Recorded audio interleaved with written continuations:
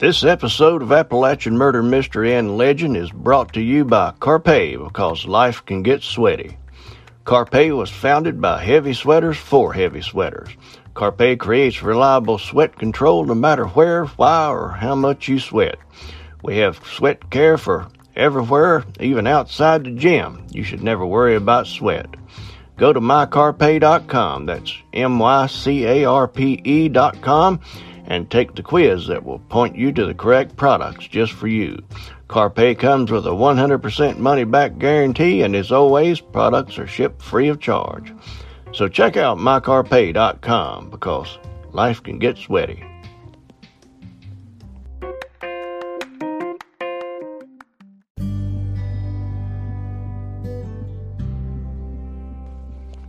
Appalachia. Appalachia is a very distinct word, and everybody has their own opinion of what it represents. Moreover, though, whether it's right or wrong, it stirs up images of everything from indescribable mountaintop beauty, deep forest, and cabins in the wood to trailer parks, meth heads, extreme prejudice, and xenophobia. The fact that one word can bring up such a huge response is an ode to its far-reaching influence in society. The Appalachian Mountains are the oldest mountains in the world. They once towered 30,000 feet into the air and currently stretch from Canada through 14 states all the way to Louisiana. The inhabitants of these mountains, through the many years of their existence, have lived through and witnessed what can only be described as horrendous, demeaning, and even downright unbelievable.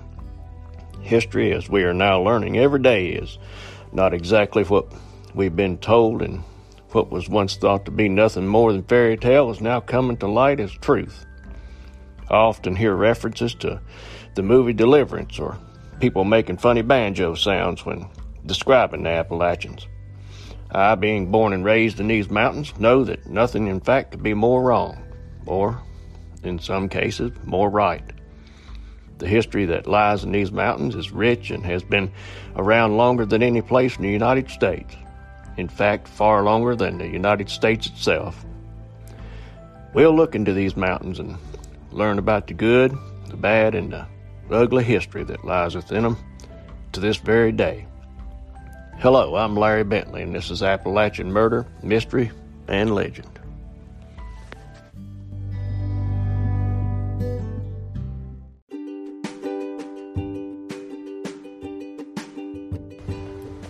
Howdy, my good friends. Thank you again for joining me today. In keeping with the holiday season, there are stories of the first Thanksgiving that have been taught to us through the ages. Basically, those stories tell that in 1620, a ship called the Mayflower, carrying 102 people, left England for the New World to avoid religious persecution. Though it intended to land in Virginia, it landed in Plymouth, Massachusetts in November, and its occupants were woefully unprepared for what lay ahead. During the first winter, half of the pilgrims died. The survivors slowly recovered and added to their numbers. They learned the ways of farming the new land from the Native Americans, and within the next 2 years had a bountiful harvest, which they shared with their friends in a feast called the First Thanksgiving. Come on in, grab yourself a sit down, and let me tell you about how it all went up until 1630, when the Pilgrims discovered a murderer in their midst.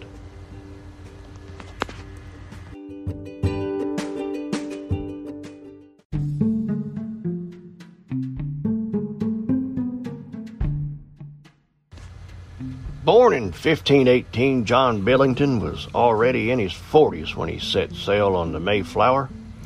Hearkening from Lincolnshire, Billington didn't number himself among the pilgrims seeking religious freedom in the New World.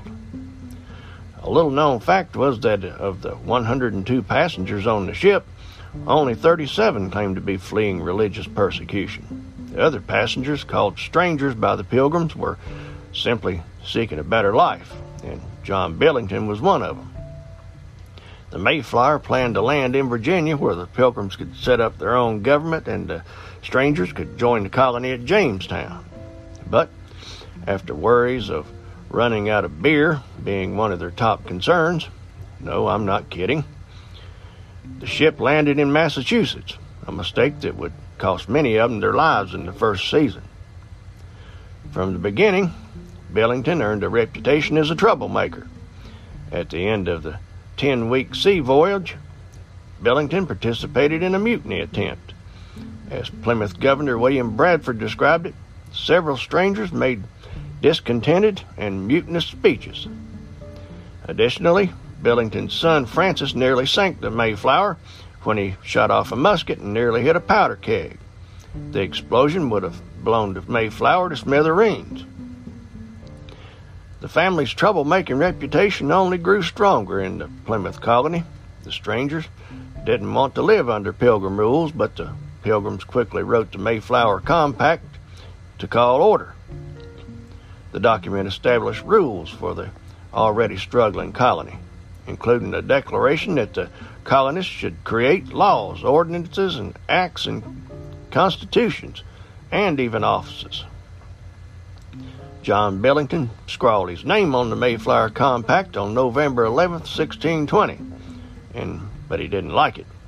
He just did it in a show of good faith, but then, in March 1621, John Billington refused to perform military duty at the colony.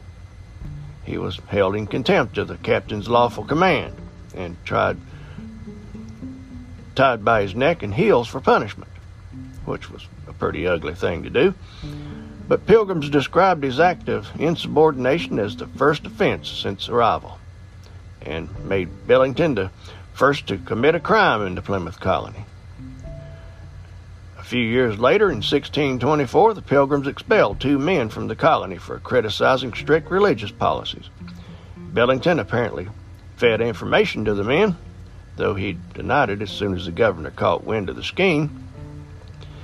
William Bradford, Plymouth colony's governor, complained to Deacon Robert Cushman back in England that Billington was a knave, and so will live and die as a knave. But Billington's worst crime was yet to come. In 1630, John Billington reportedly got into a row with John Newcomen, another member of the colony. William Bradford, who chronicled the early decades of the colony, described it as a former quarrel, which then led to Billington arriving at Newcomen's field with a gun. Bradford claimed that upon seeing him, Newcomen ran from his mortal enemy, but not far enough before Billington shot him through the gizzard and killed him.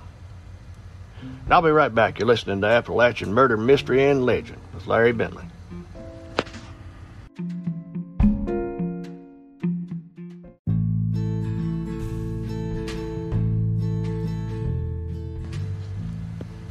When the world was first peopled, and but one family to do that, there was yet too many people to live peacefully together, wrote William Hubbard, one of the first graduates from Harvard of the crime.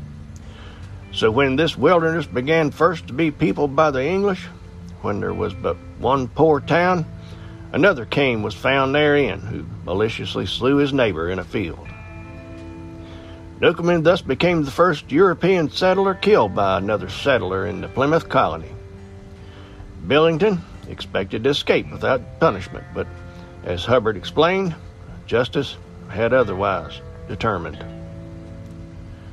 Bradford recorded the trial of John Billington, during which a jury found Billington guilty of willful murder by plain and notorious evidence.